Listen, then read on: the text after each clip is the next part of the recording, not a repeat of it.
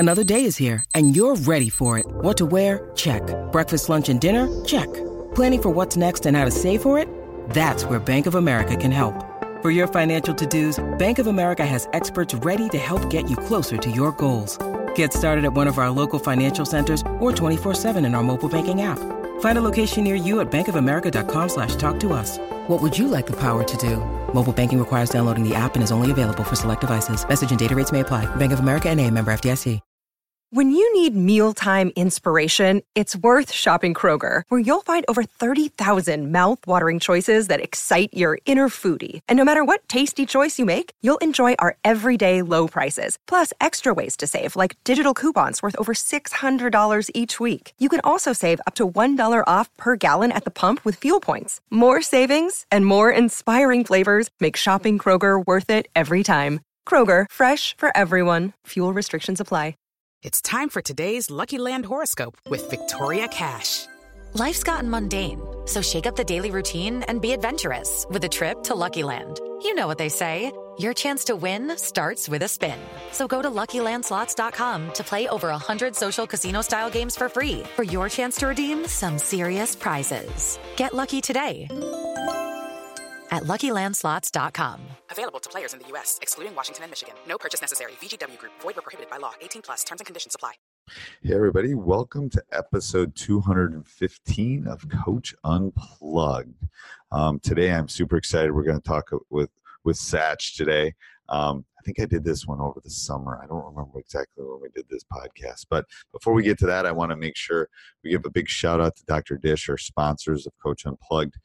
Make sure you go over and check them out. The most innovative, I'm not the sharpest tool in the shed sometimes, but Dr. Dish has made it easy for me to get workouts for my players, has made it easy for me to get more shots up in practice. Go over and check them out. Make sure if you do, mention Coach Unplugged and you get $300 off your next purchase. We would appreciate that on many different levels. Also, make sure you go over and check out teachhoops.com for coaches who want to get better. Less than a week. Prices are going up, so make sure you get in. Also, make sure you subscribe and like. And if, like I've always said, if you're looking for free resources, go over and check out Teach Hoops on YouTube. That's a good free resource for anybody that's looking at it. So we're going to talk to Satch Sullinger. You probably recognize the name, but Satch in himself is a Hall of Fame coach, was coach of the year in the country for high school, was coached his own son. You probably remember Jared Sullinger, who played for Ohio State, was the Boston Celtics. I believe he's playing overseas now.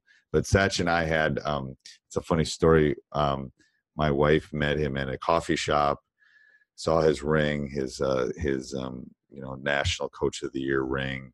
I wear rings for my state championships, and they kind of hooked up together and talked and discussed. And Satch gave my wife the card, and then she came home and said, "Oh, you got to have Satch on the podcast." So finally, we're going to get this one up. Satch is a great guy. You're going to get a lot of great golden nuggets here in this episode. So enjoy. Coach Unplugged is brought to you by great people over at TeachHoops.com for coaches who want to get better. From the Fifth Quarter Studios in Madison, Wisconsin, you're listening to Coach Unplugged. Here is your host, Steve Collins. I do. All right, well, welcome to Coach Unplugged. I'm going to have Coach introduce himself in a second, but we could start this podcast by talking about my wife's addiction to Starbucks. That could be our first. Oh, man. Well, see, I'm addicted too, so I understand it. There's worse addiction. You know what started? Go ahead. You know what started this whole conversation? She brought her little nephew in here with a Wisconsin hat on, and he had on Buckeye socks. And so I just looked and I said, "You're gonna have that poor boy confused. He don't know which one to root for." And that started the whole conveversion. It did. She's an awesome person, man. She told me about it. She called me that night and said, "Oh my God, you'll never guess who I met." And I go, "Well, I remember rooting against his son, and definitely sons are definitely yelling against them at some points." Yeah.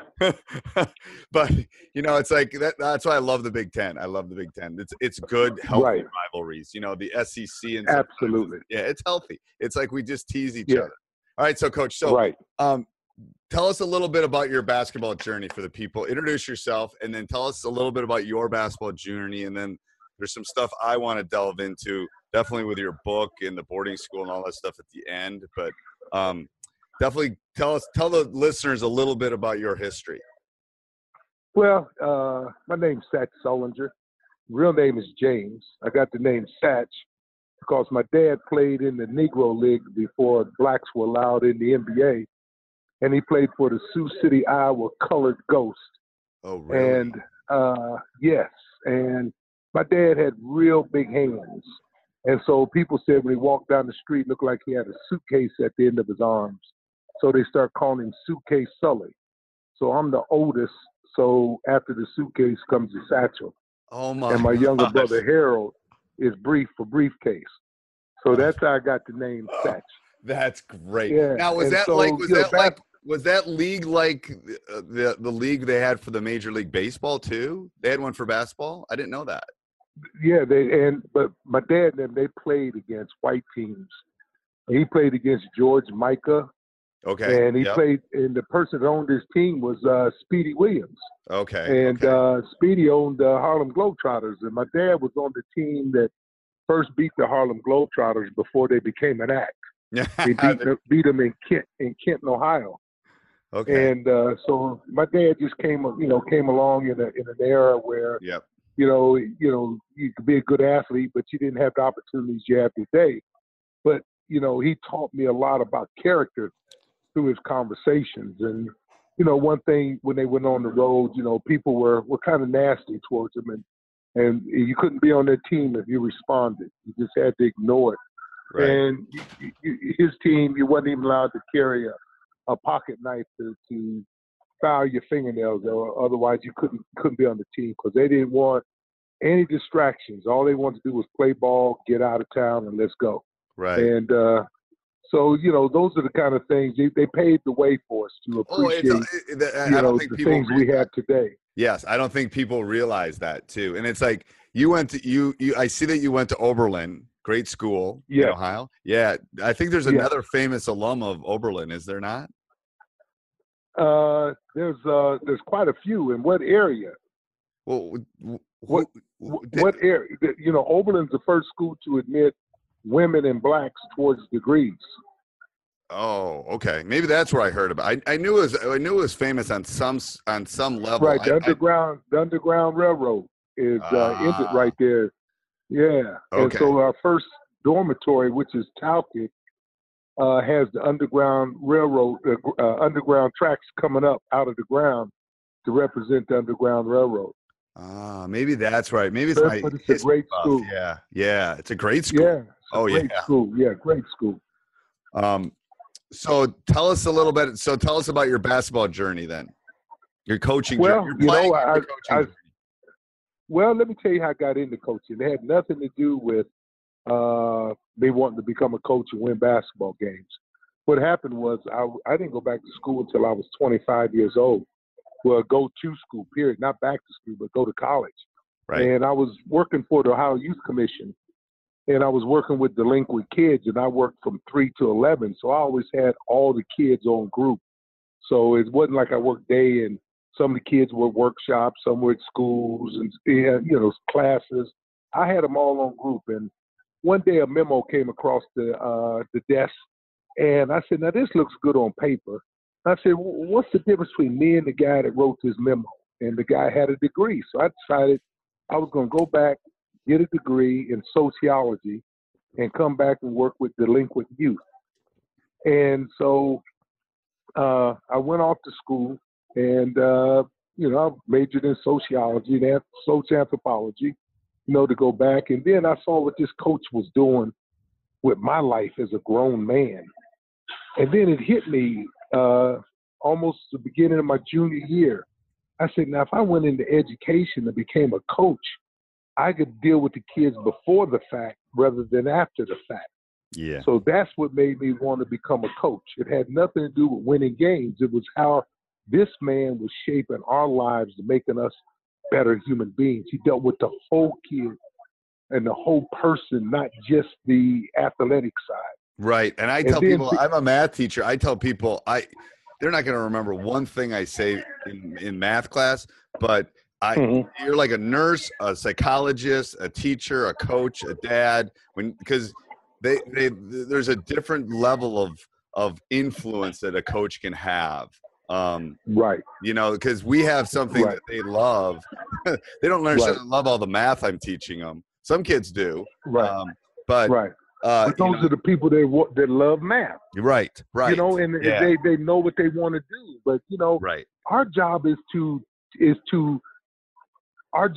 eliminate all the bushes that kids hide behind. Yep. And teach them how to become a part of something bigger than themselves and to give without asking for anything in return, trusting it to come in the jet streams of your hard work. And that, when you start dealing with that, and in my book, I talk about you play the game the way you live your life. And simply, I mean, is hide what's really going on in the first quarter, second quarter, third quarter of your life. But when crunch time comes, what's normal comes out. And if what's normal is a lack of accountability, then that's what's going to be exposed during crunch time. You're not going to be able to hold yourself accountable. So I dealt with the kids more off the floor than I did on the floor, because when I got them to accept their daily routines and their daily expectations, then it was easy to get them to understand what was going on in basketball. And I used to always break it down like math. I tell them, I say, now, if I practice 2 hours a day of holding myself accountable and doing all the things that I'm supposed to do, attempting to, but I go 22 hours a day not holding myself accountable, which one am I going to be better at? The 22 hours is going to kick the 2 hours in the butt. Right. So all my kids understand, if you talk to them, you ask them, say, how do you play the game? And they all will tell you the way you live your life. And when we start straightening that up, guess what? Citizenship in the hallway was good. You know, the effort in the classroom was good. You know, they became better sons. They became better friends. You know, and then all of a sudden we just took off, and the kids bought in, and we just took off, and we just started winning, man. And it had nothing to do with winning. It had to do with turning them into men. Right. Yes. And that's my proudest moment, man. Right. I don't think people realize, too. It's like no one gets into coaching or teaching unless you're at the highest level to get rich. We all do it to make a small influence on kids' lives. Literally, that's why I got into coaching. It's like I just wanted to make a difference. I didn't want to sit at a desk and make more money and really make no difference in the world. Where, you know, and sometimes sometimes they don't see it until they're 30. I've had some of my players not see it until, you know, they don't see it at the time, but later they eventually see it. Yeah, I agree. So and as long as they see it. Yes, as long as they see it. So tell me a little bit more about this book that you wrote. That intrigues me. Well, I wrote this book after it was all said and done, so that no one could question anything. It's over. It's documented. You know, I dealt with the fact that, you know, winning is not as important as doing the best that you can. And then when you've done the best you can, the score doesn't mean anything.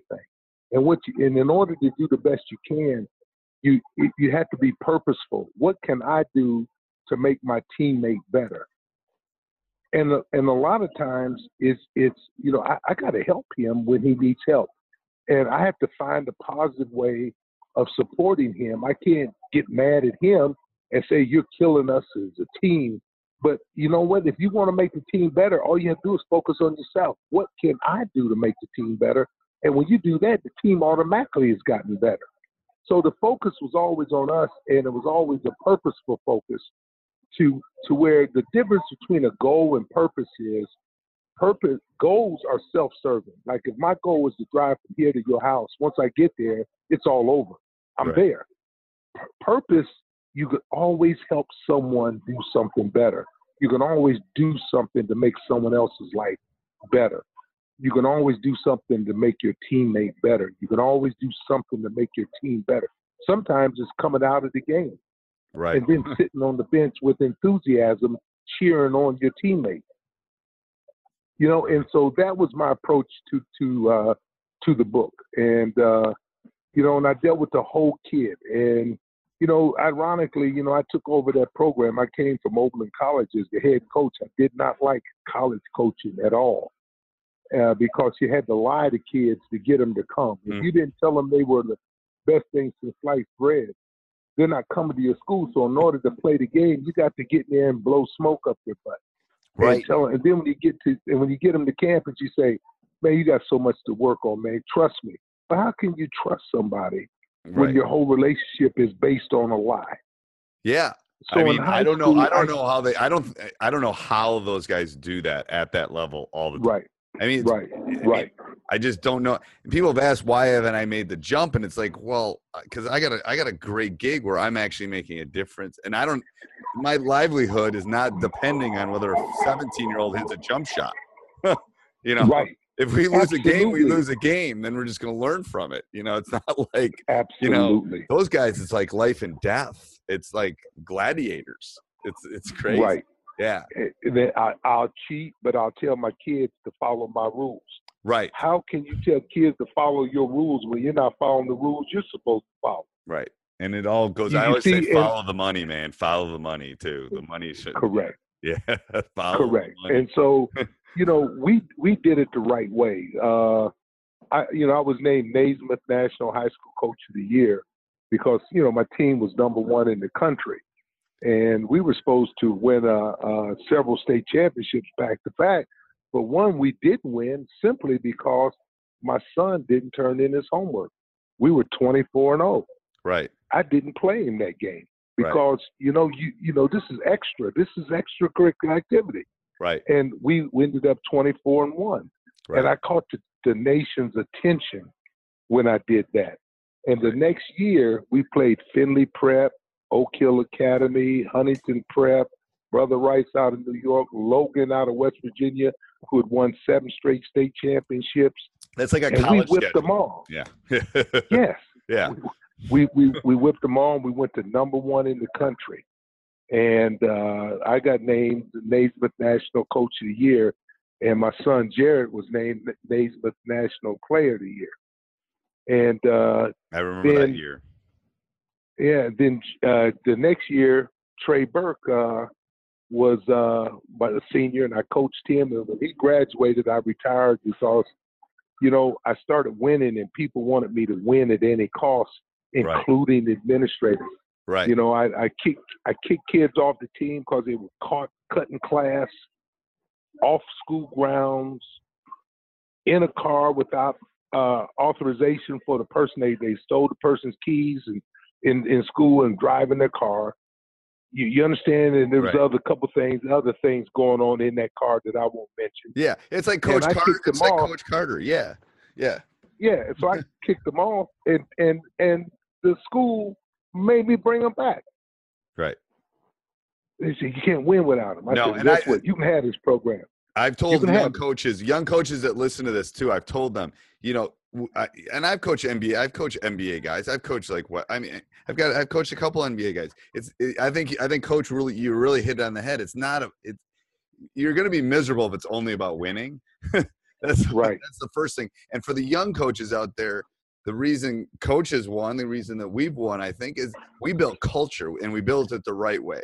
You better be here. You better be here on time. That's literally one of my pet peeves. It's like, right. Well, I'm 30 seconds late, coach. I don't care if you're 2 seconds late. It's about, we talk about Lambo time here because we live in Wisconsin. Right.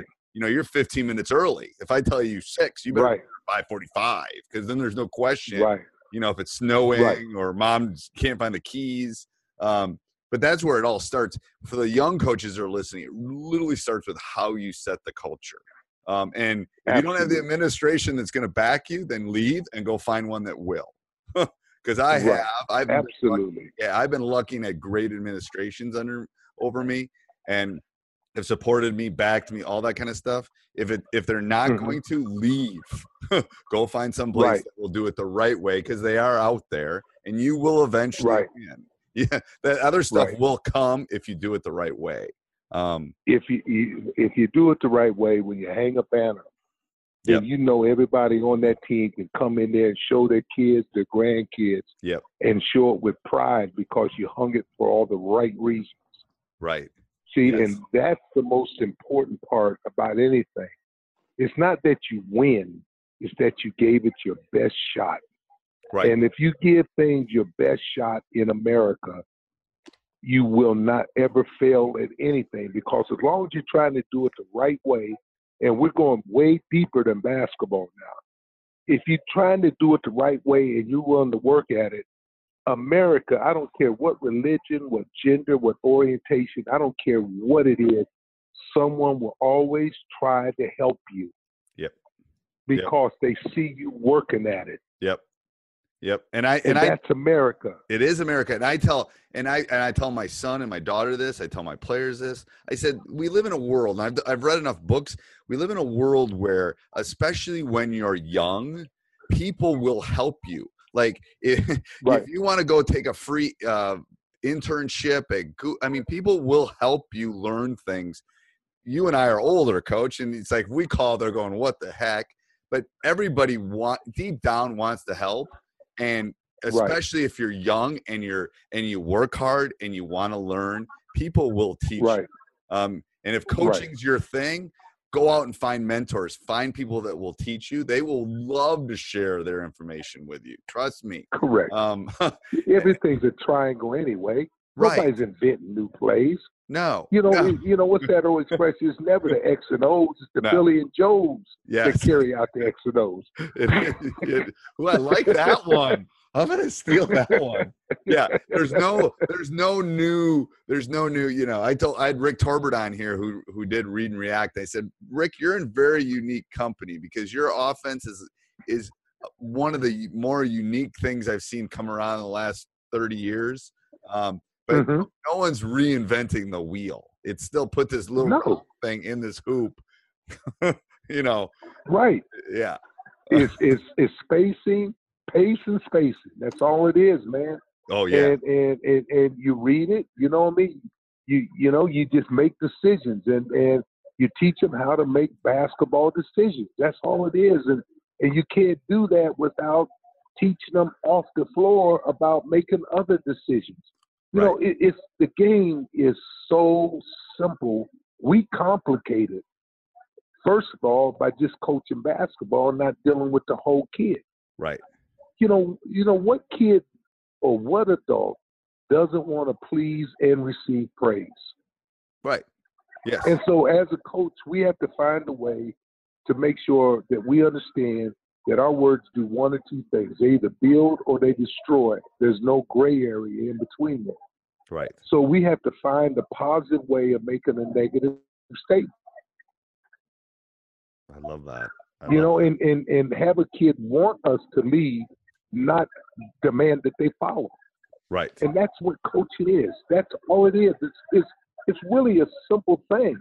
But see, you can't do that when winning is your main goal. The only reason for doing it is to win. Then you don't have time to nurture and go through the process because you want immediate gratification results. Yes, and it's like that's our society right now. It's I when I go around to clinics and stuff and talk, I go, the problem is my practices have changed over the last year. My expectations haven't changed, but my practices have changed because we live in this Snapchat, Twitter world where I've had to condense things because their focus is smaller. They can't stay. So I'm adjusting to the kid.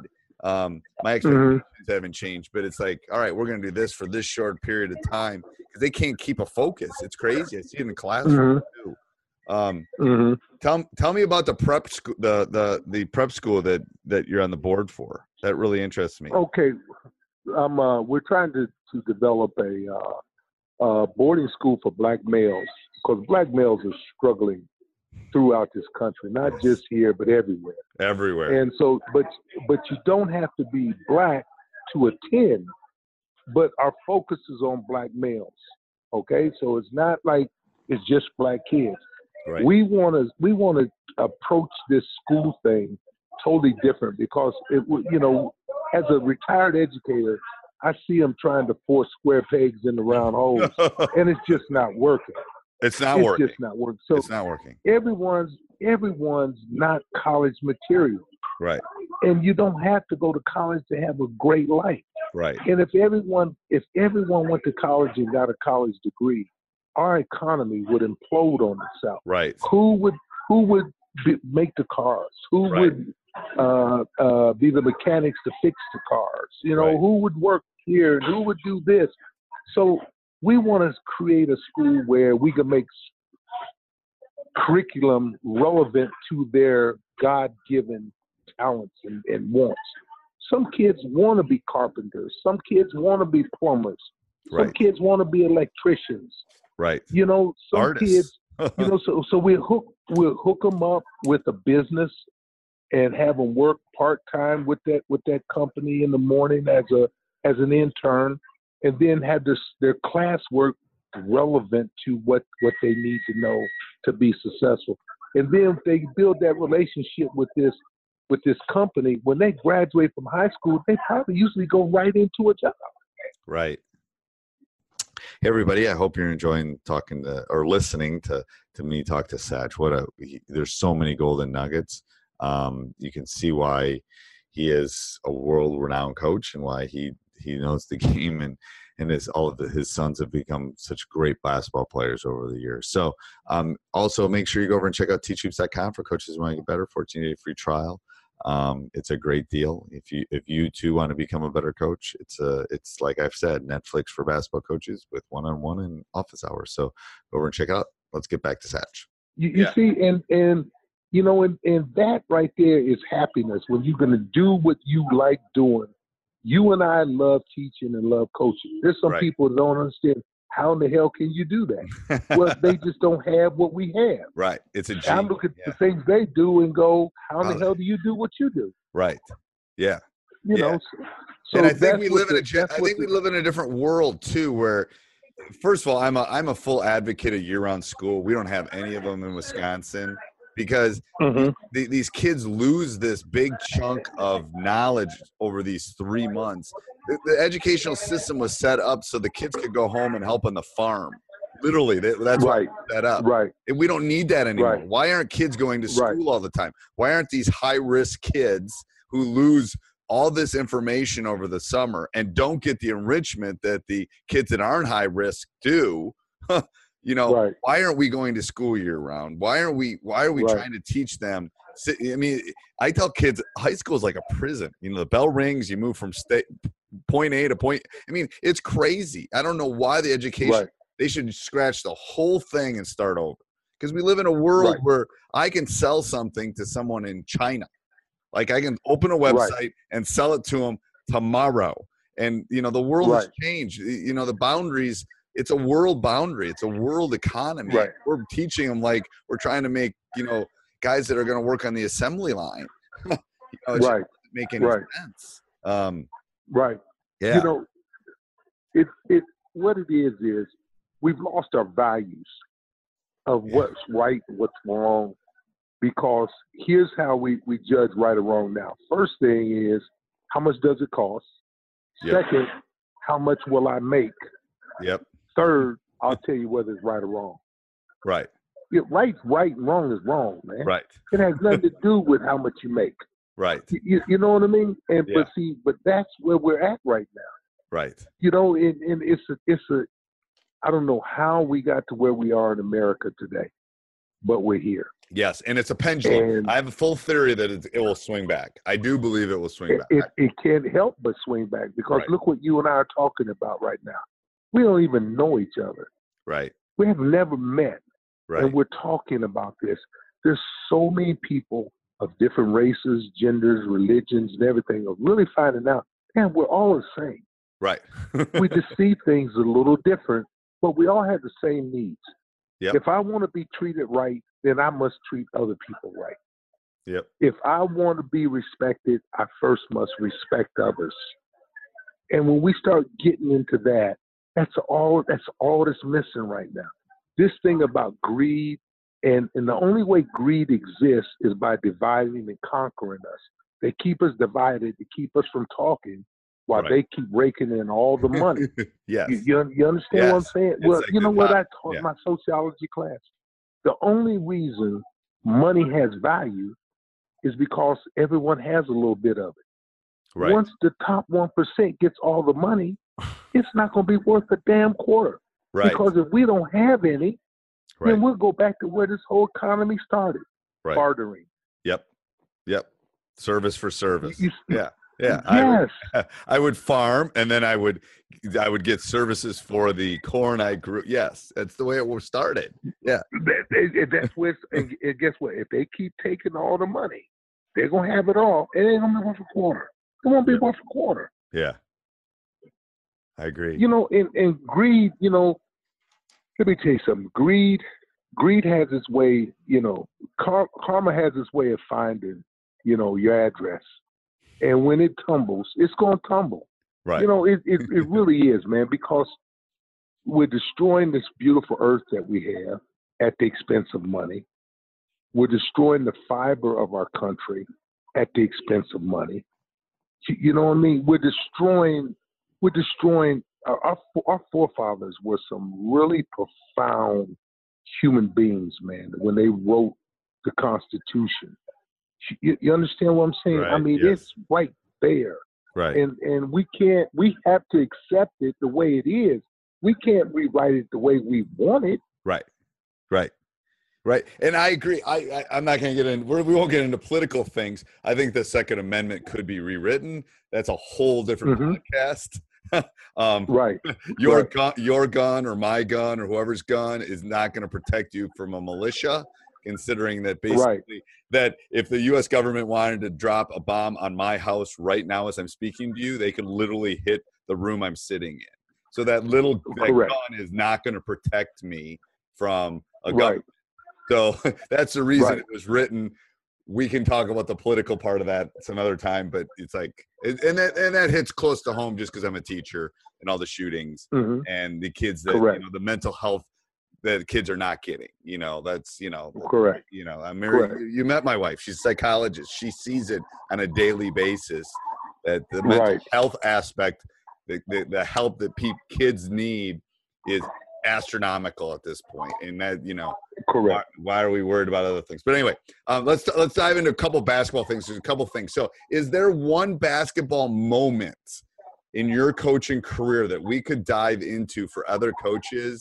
Something that happened or something that could be a learning process. I always ask every coach this question just because sometimes it's an X and O thing, sometimes it's a kid thing, sometimes it's a parent thing, something we could dive into and talk about that you think another coach that's listening to this could learn from.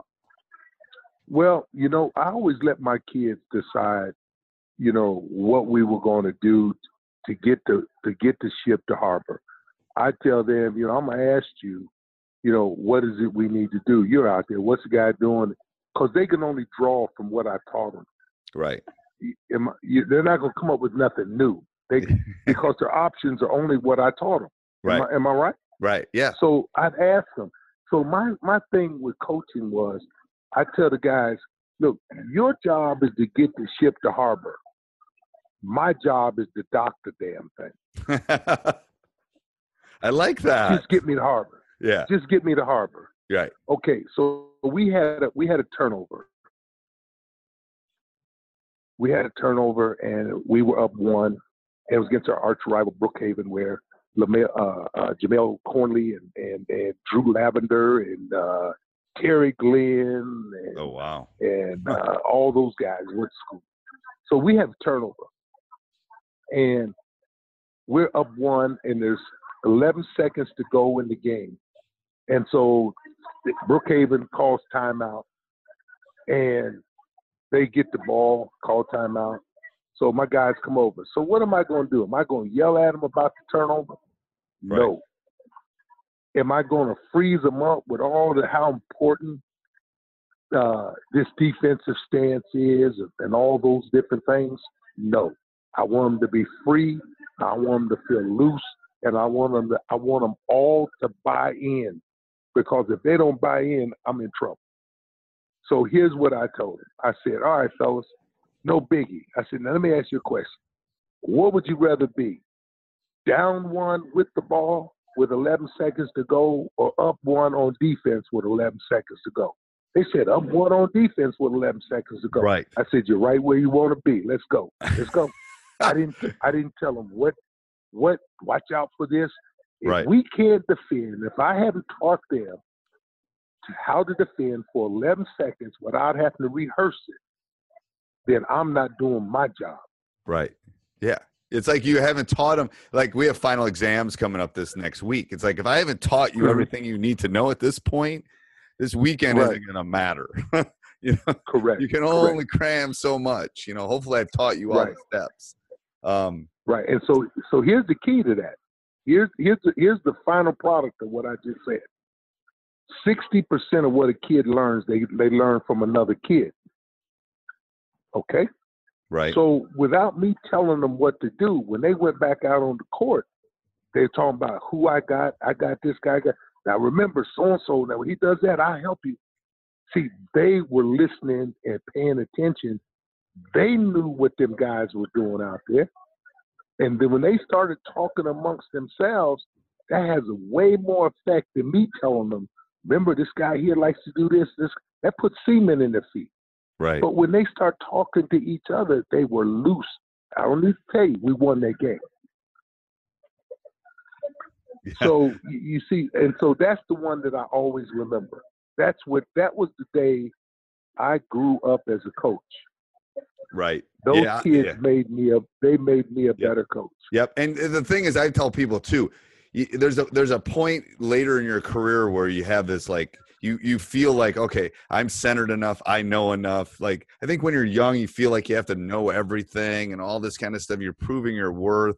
It's like, I turn so much over to my kids now because it's their ship. I mean, like, I'm just helping them. You know, here's just the tools, guys. Just give me the harbor. Yeah, just give me the harbor. I'll dock it. I love that. Yes, I'll get you. What would you tell a young coach? Like, if you had a young coach and they're listening to this, what would you tell them? What would be your advice? Here's what I would tell them. Here's my advice to a young coach. Young coaches yell. The reason they yell is because they don't know what to say, and they're trying to transfer the blame from them to the kids. Remember, coach, you're responsible for everything that's on the floor. The only way it gets on the floor is you put it there. Right. And the next thing I would tell them is this: I've never heard anyone scream instructions. So anytime you're screaming, it's because you don't know what to say. Right. Or you're yelling at the official. Yes. Yeah. You're deflecting. Right. Yes. Right. You see what I'm saying?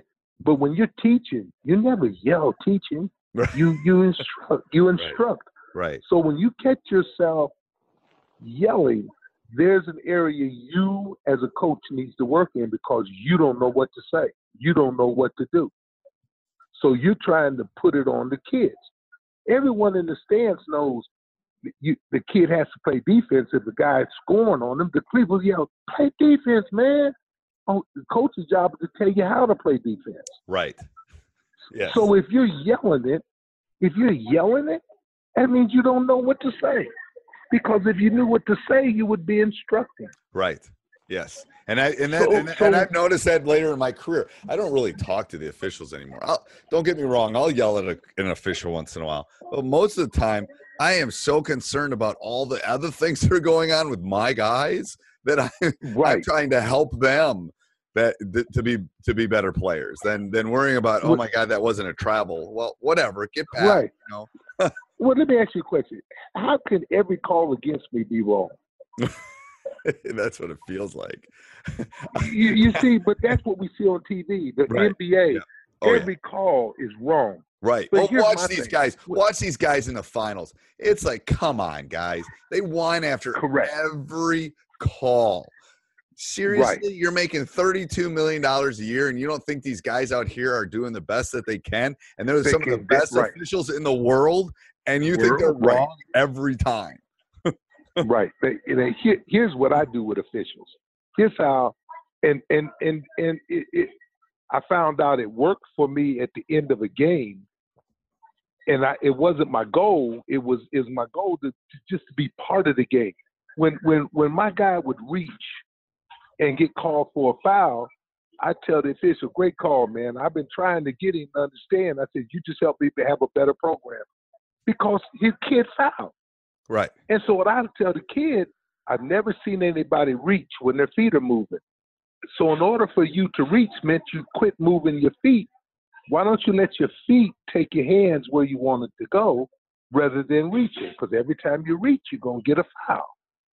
Right. I love that. You see, and so therefore, now the official's going, well, he's not just yelling at me. He's also saying, good call, man. That's a great call. I've been trying to get that kid to do that. You're helping me have a better program. Right. Now, at the end of the game, this is just normal human instincts. At the end of a game, I have to make a call. It's a close call. I've got to call something. My subconscious is going to go against what's negative in my head. So at the end of a game, when there's a close call, I got a good shot. Is it going my way? Not because they planned it that way. It's just a human instinct. I got to call something. I don't know which way to go. The person that's been yelling at me all game is going against his ass. Right. Excuse the French. Yes. You understand what I'm saying? I do. Right. So, you learn how to become part of something that's bigger than you.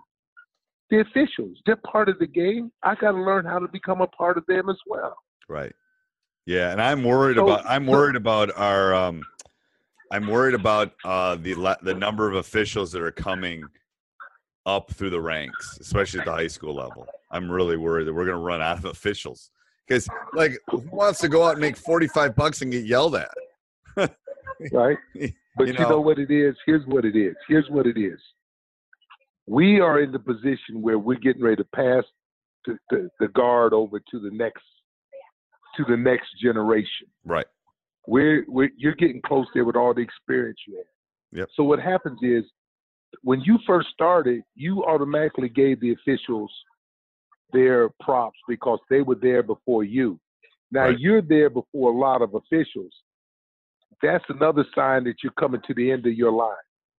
Because when you leave out, those are going to be seasoned officials, and then the new ones are going to come in and look up at those officials. They're going to retire out. They're going to look back at the new officials and say, boy, they got a lot to learn. It's just the process of coming to the end of the line. Right. That's what made me give it up. When I started hearing the parents in the background, I knew it was time to give it up because when I was still hungry and enjoying it and having a ball with it, I never heard the parents. But the moment I start hearing them is because it's not as important as it used to be. Right. And that was a sign for me to say it's time to go. Time to pass the torch. I agree. All right, let's go through. I'm going to do my rapid fire with you, Coach. So these are questions you got to answer with one. You get one answer. You don't get three. Okay. Okay. One word to describe your ideal player. Hard nose. Okay. If you could go to one sporting event, what would that be? NBA final. Yeah, I've never been to an NBA final. All right. What's your favorite pregame meal? Pasta. Okay. What's one thing you do to relax? Go home, enjoy my wife for Okay. 43 years. Oh, wow. Yeah, we got 20. We got 20 coming up this summer. Good job. Yeah. Good job. I know. They should get there should be a special place in heaven for coaches' wives, to be honest with you. Oh man, they make the biggest sacrifice. They do. Because they take all the brunt of it. Best basketball player you have seen in person? Michael Jordan. Okay. Best player of all time? Michael Jordan. Okay. There's been a lot of discussion about that recently. All right, one thing that helped you become a better coach? My players. Ooh, I like that. No one said that. That's true. Yeah, I think it's like best game you've seen in person.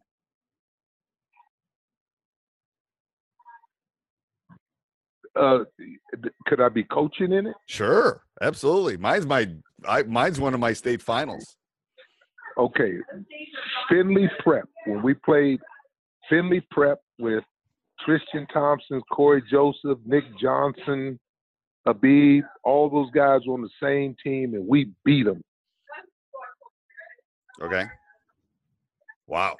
They were averaging 128 points a game, and they had 17 points at halftime. I'm sure they were talking to themselves walking into the locker room. Trey Burke held Corey Joseph to 7 points, and Corey was averaging 28 a game. What year was that? That was in 2010. 2010. All right. One word to describe your coaching style. Hard nose. Okay. Kids are nothing but an extension of their coach. Best basketball coach of all time. I'd have to go with Popovich. Yeah, he's getting more votes recently. All right. Now, I'm obviously not one book you would recommend. We'd obviously recommend your book, Coach, but one book you'd recommend for a young coach.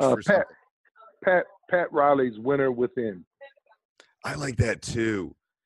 Is that the one that talks about what does that talk about? The disease of me. Oh my God. And all those kinds of things. Yeah. Oh yeah. Pat Riley. Yes. I don't know if I've talked about that recently. I talk about the disease of me all the time. It's like the time, right. Oh, it's that unbelievably good book for people who are listening. And that one we read. All right. So before we leave, Coach, I want to know what's going on with your sons. What are they doing right now?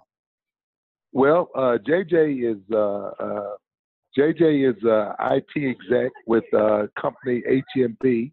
Okay. Julian, the middle son that played at Kent State. Yep. Is assistant coach at Kent State University men's basketball. Okay. And Jared is just back from China, and went over there and lost weight, about 40 pounds, got in tip-top shape, and is totally unrestricted free agent. And his agent is David Falk, which is Michael Jordan's agent. Okay. And so they are seeing what's going on out there in the waters. Is he going to play summer league this summer? No, he won't play summer league. That's for rookies and guys trying to get in. Yeah, well, he's a vet. Right. Even though he didn't play last year, sure. He doesn't have to go through that. He doesn't have to go through that. So, no. Right. So what's the process then when someone comes back after I know he played for the Celtics and the other things. What happens when they go overseas and they come back? Do they have to – what do they go do workout? They don't even have to do that anymore, do they? Well, he probably have to go in and work out. It's more of getting to know the person. You know, right. They get you good and tired and find out where you're at mentally. Right. And I think Jared's got his hunger back. You know what I mean? Yeah. Things came a little too easy for him.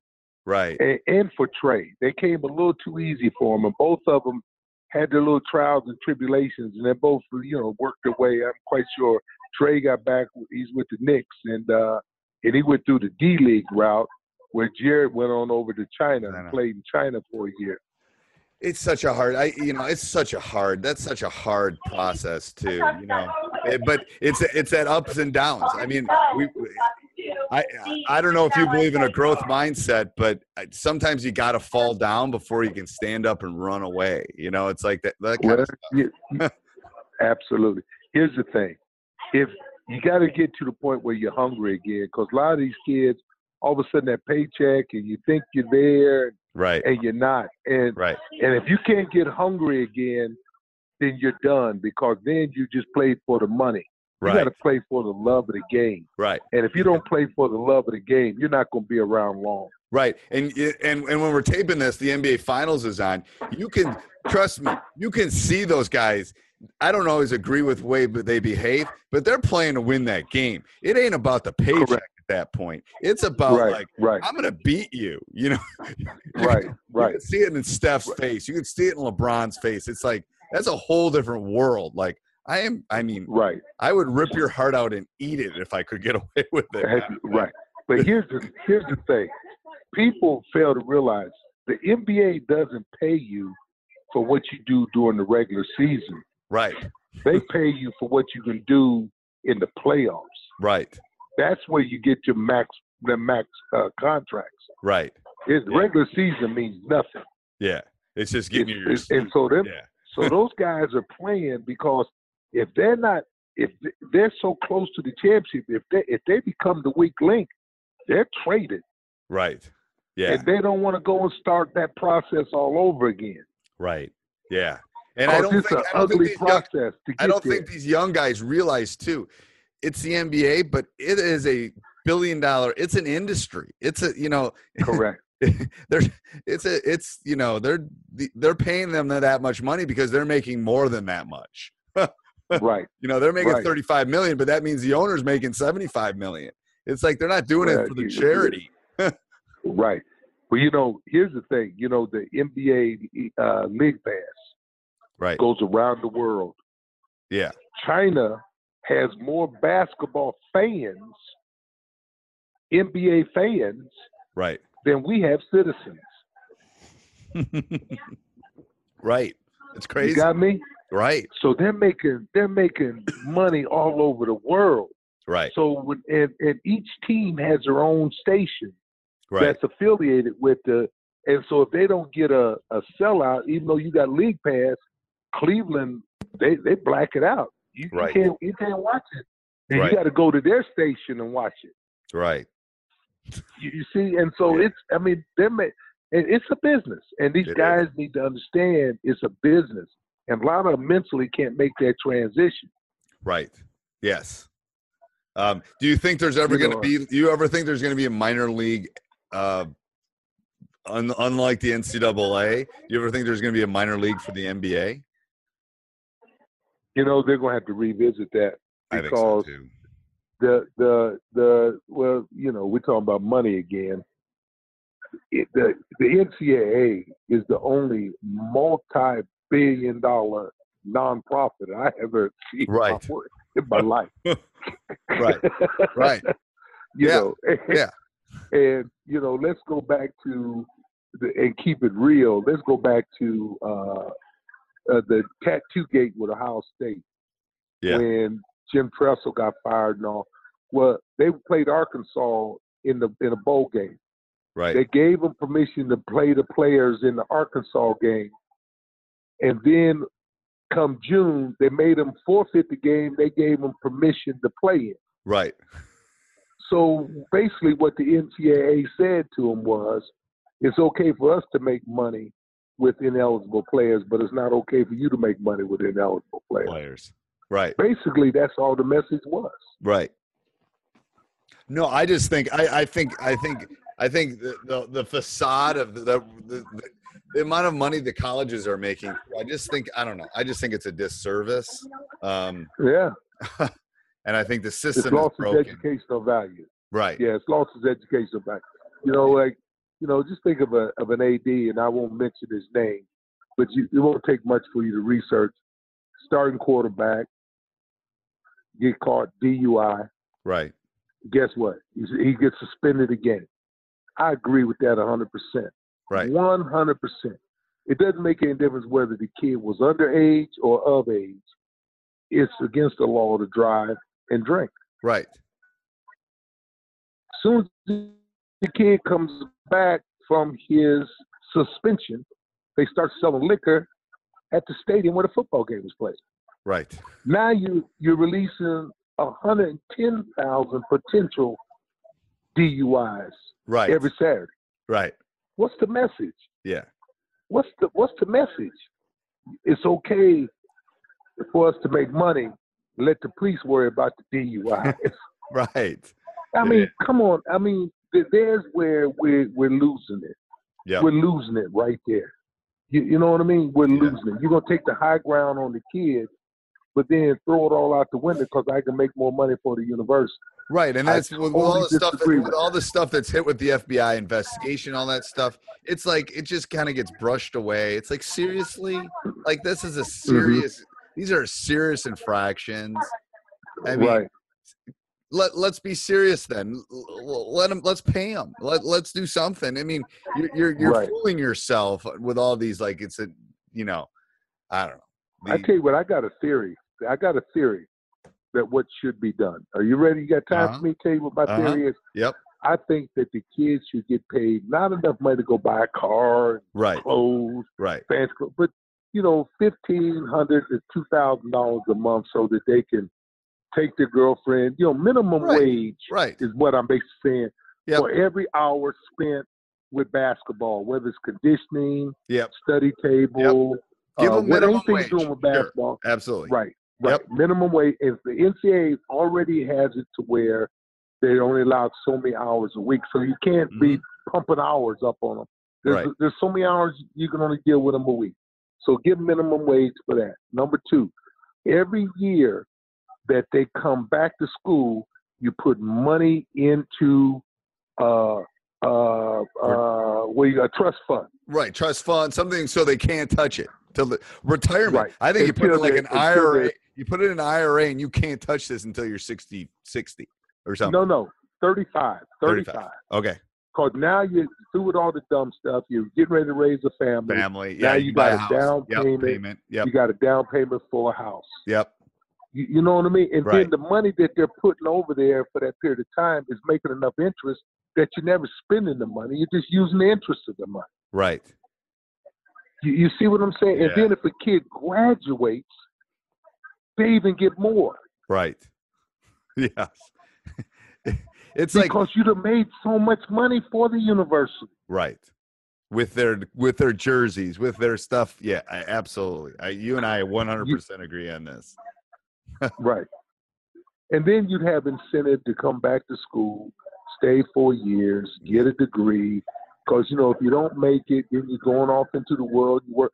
And at 35, when you get through with all that dumb stuff, all of a sudden you got your little nest egg that you can buy a house with, or you can invest. You can do it, but you're not dumb anymore. Right. You got me. You put it this way, you shouldn't be dumb at 35. And the thing is, up the money. And the thing is, okay, so you see all these kids. You have to understand. There's I don't even know how many there are. 300 NBA players. There's 300 of them. Mm-hmm. There's 7.5 billion people in the world. Right. You are chasing not a U.S. dream. You're chasing a world dream. There's kids in Germany that want it as bad as you do. Right. And that's why your son's so blessed. Right. Yeah. And he knows how blessed he is. See, and that's the key. You know what I mean? He's in a fraternity, a very small fraternity. Yeah. Yes. And that's what I don't think kids understand. That's why there has to be alternatives for these kids. You have to, I don't know. It's just there's such a small percentage of them that actually make the league that it's let's make sure they get their degrees. Let's make sure they have something when they leave there that will, you know, that they can do something with the rest of their lives. And I love that money. I love that trust fund, put it away, all that kind of stuff. Right. Well, thank you, Coach. I really appreciate coming on. I'm sure my wife says she's going to make it a yearly ritual to go see, so I'm sure she'll see you again. See me sit right here in Starbucks. All right, I'm sure buddy. she will. I look forward to meeting you too, man. Yep, for sure, absolutely. Talk to you soon, Coach. Bye-bye. Hey, everybody. I hope you enjoyed that as much as I did. Take 30 seconds, please hit 5 stars. Go over and leave us a review. We'd really appreciate that wherever you listen. Also, make sure if you're looking for free resources, go over and check out Teach Hoops on YouTube. There's all sorts of free resources. Subscribe there. Like I've touched it before, my goal is 100,000 subscribers. Got a long ways to go. Anyway, and then if you're really thinking of taking your coaching to the next level, go over and check out teachhoops.com for coaches who want to get better. All right. Have a great Wednesday. Sports Social Podcast Network. Judy was boring. Hello. Then Judy discovered ChumbaCasino.com. It's my little escape. Now Judy's the life of the party. Oh, baby, mama's bringing home the bacon. Whoa, take it easy, Judy. The Chumba life is for everybody. So go to ChumbaCasino.com and play over 100 casino-style games. Join today and play for free for your chance to redeem some serious prizes. ChumbaCasino.com. No purchase necessary. Void where prohibited by law. 18 plus terms and conditions apply. See website for details.